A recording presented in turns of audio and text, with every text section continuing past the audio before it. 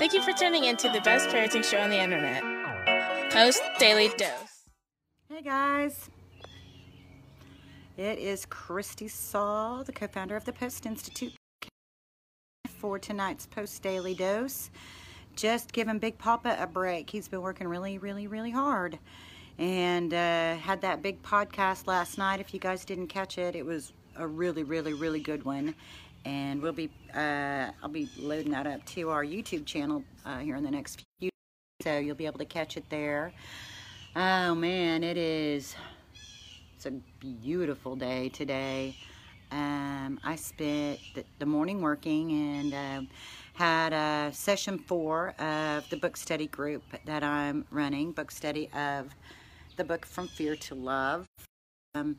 So that's really awesome, and the parents in the group have been incredible. It just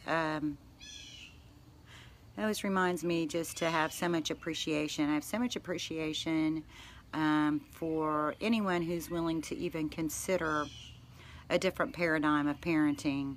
And I know that the paradigm we teach is, it's definitely not the mainstream. It's definitely pretty far away from that consequences and rewards, punishment style of parenting that is still the dominant story in our culture. But what I say is, if this was just about stickers and stars, we would have had this thing mastered a long time ago. And so parenting children who come from traumatic experiences, parenting children who come from tough places is way more, as Brian says, this is way more an emotional process than it is a cognitive process. But it does start with an understanding, and when we understand that our kids are doing the best they can, what that looks like changes depending on their level of stress, and that the things that stress them, whether it's real or perceived, makes no difference, that the impact in terms of how that amygdala and that cortisol, how that amygdala gets flipped and that cortisol gets pouring out is super significant, and it's something that we really have to understand. I see lots of people popping in, but I haven't had anybody say hi. So if somebody wants to say hi, I'd love that. I love hearing from you guys.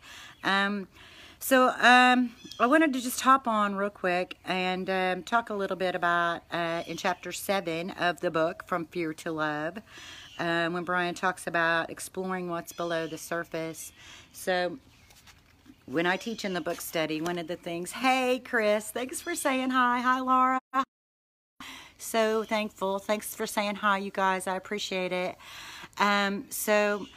Brian talks about getting below the surface, and the analogy of the iceberg, I think, is so helpful when we think of behavior as an iceberg, right? And imagine us being sort of like that little yodeler from the Price is Right show. Remember he had that little green hat, and he's got the little feather in it, and his little overalls, and he's got that tiny little axe, that tiny little pickaxe. Hey Mary, nice to see you.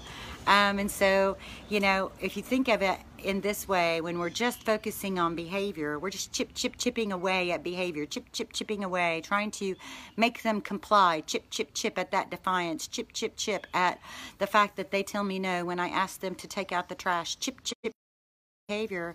Well, you will have behaviors change. You'll have so imagine it like a chunk of ice, and so a chunk of ice pops off, that's behavior, and it plops into the ocean. Well, what's going to happen?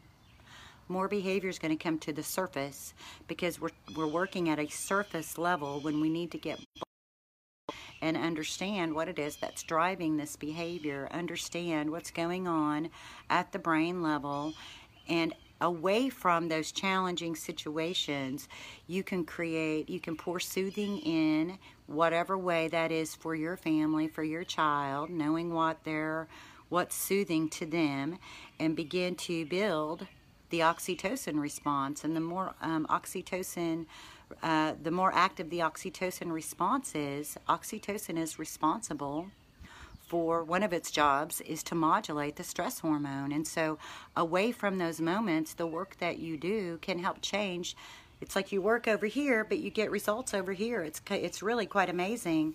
But the other thing that I know is getting below the surface. If you think about the television shows, the Discovery shows on Discovery Channel, where in that one man or the two man submarine.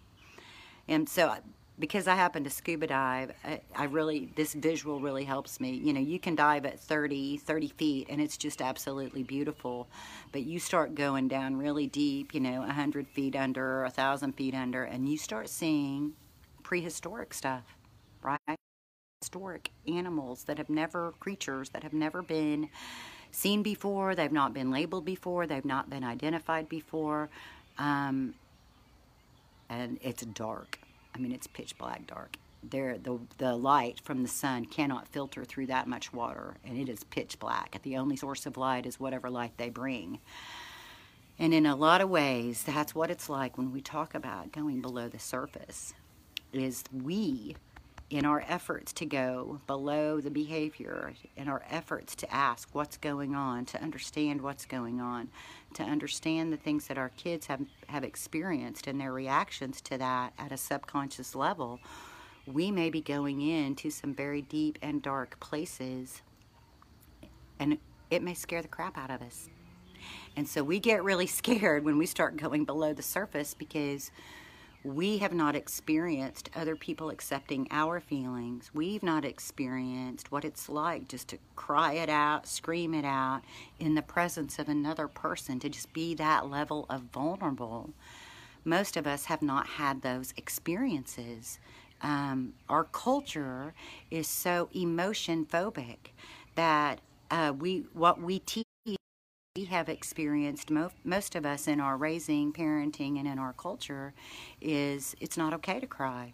It's not okay to express yourself. You take your upset feelings and you go to your room with them and close the door, or maybe even being punished for having upset feelings.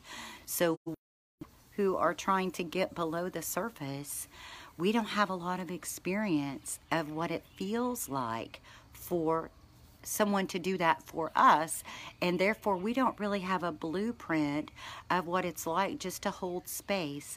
We're trying to help bring their subconscious wounds to their conscious awareness, so that they don't continue to be the massive driving force that they are. But before we can do that, we have to get really comfortable with what our world has deemed uncomfortable. We have to get really comfortable with the uncomfortable. We have to get comfortable with upset emotions.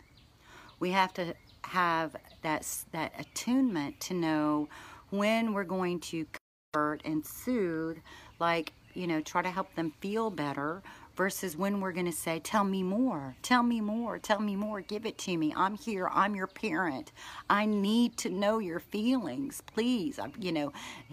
That's my job. My job is to help you through this, but I can't help you through this if I don't know what's going on. Share. So really inviting people into that space. Chris says that's because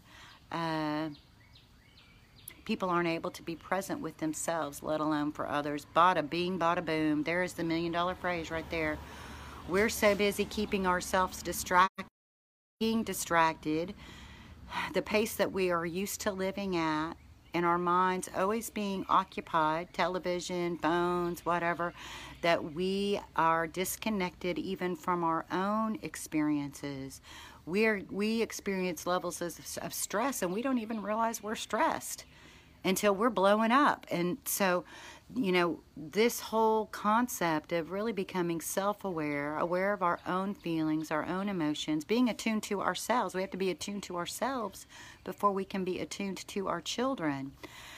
So, thank you, Chris. I appreciate that so much. We have built a lot more distress tolerance. Yeah, good. Building our tolerance for the stress of our children, though, our window of tolerance for their emotions. I think that's something to think about. I think what Chris is saying is that We have to build a lot more distress tolerance, and we are so worried about how other people perceive us. We can't allow ourselves to be authentic. I wish that you were in my presence. I would give you a high five. Exactly. We get caught up in what other people think, our old stories, the stories of how we were raised. When our kids are using bad words, there's like this little thing in our brain that says, if I would have talked like that to my parents, well, as my daughter said, I'm not you and you're not your parents. Having to parent the child that you have in the way that you know your child needs to be directed and guided is just paramount. We're also worried about other people's perceive us. Yeah, that view, that concept, that idea that the rest of the world is somehow able to see us and judge us, and that this putting on our perfection, putting on our best face. I think one of the things about the coronavirus is, one, all this time at home with one another, wounds that have been hidden because of busyness are now being revealed, and that is not a bad thing. It may be scary because we're getting below the surface. We're getting into those places that may be dark, or we may be bumping into parts of humanity that our children have experienced that we only have a tiny bit of knowledge about. I can remember about 2 years ago, I posted a video on our feed that had, it was video footage of abuse, and it was taken from a nanny cam. And the reaction of the people from our Facebook page was really off the chain. Like, they were really upset with me for posting it. And although I understand that, it also broke my heart. Because we, of all people, we're raising kids who've lived through it. And if they're having feelings and experiences related to the trauma, and we can't tolerate even watching a video that resembles something they may have experienced, how are we going to be attuned and able to really connect with them in that heart? The other thing that happens is we bump into our own history. If we've experienced abuse or neglect or at various levels, and our children begin to experience intense emotions, then our own histories can be triggered, and then it gets all tangled up. Our tolerance for their emotions, and just to be able to sit with them when they cry, to be able to ask for more. Tell me more about how you're feeling. You don't have to cry alone. I am okay with your feelings. The more we can do that, the more we are opening up the pathways for that lifetime relationship, because when they're 20, we want them to come to us with those challenges so that we can provide them guidance. When they're in their teens, we want them to come to us so that we can provide them guidance. But we can only do that when we're in a place of relationship. And it is a relationship that involves deep understanding, deep empathy, and also them having understanding of us. So that means being really transparent, being able to say to your child, I'm really stressed out right now. I'm feeling really overwhelmed. I need to take a minute. I don't really know what to do with it when you say no. I don't want to stand here and argue with you, so and I'm not going to beat you. That's not going to get us where we want to go. So I'm going to step away for a minute and try to figure this out. The more we can speak about our own experiences, the more they're going to be able to understand us. So, gosh, this was a short little daily dose, but it was super packed with a lot of things. And Chris, thank you so much. We have to allow ourselves to sit next to people experiencing comfortable things without running from it. Amen. So this time that we have right now, with so many of the distractions being removed and all of us being together, I know it's so different. We don't have our typical outlets of self-care, so we're having to be very creative. And right, Chris, we can't run from the things that are making us uncomfortable like we maybe used to be able to with our busyness. And so now we're having to work, and we're having to work below the surface, and we're having to figure out how it is that we're going to relate at the heart level to our children so that we can figure out how to swim with them in that darkness and shine the light for them. And so I just want to, you know, be an encourager, be one who understands that this is hard work, hard emotional work, but it's so worth it. It's so worth it. And it's, you know, what I find is a lot of times you have these breakthroughs. You have these breakthroughs, and usually the breakthroughs, like Brian always says, the breakthroughs come. Oftentimes they don't come just easy. You know, it's like breakthrough. There's a reason they call it breakthrough, because you are breaking through some deep shit, man. You know, when they talk about breaking the chains that bind us, these are chains. You know, they're psychological chains, they're emotional chains, they're trauma chains, they're bonds, and breaking through them to that place of expression, you know, that takes relationship, it takes trust, it takes attunement, and it means that we're being aware parents. But the blessings of it are so incredible. They're so incredible. So, you know, I just want to be an encourager that it's worth it. It's worth it. It's worth it. Yeah, it can feel like really hard work. It also, you know, just to speak to that with regards to all the, you know, whether we're calling it homeschooling, online schooling, crisis schooling, whatever term is what you're applying.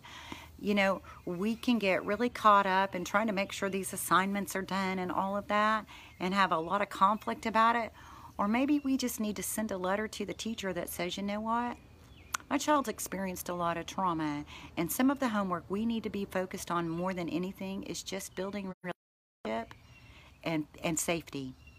And if I can work on building that foundation, we'll get, you know, maybe we'll get 3 problems. Maybe there's an assignment of 20 problems of math, but you do 3. Or maybe you don't do any and you do math because you count out M&Ms enough for everybody in the family to have the same amount.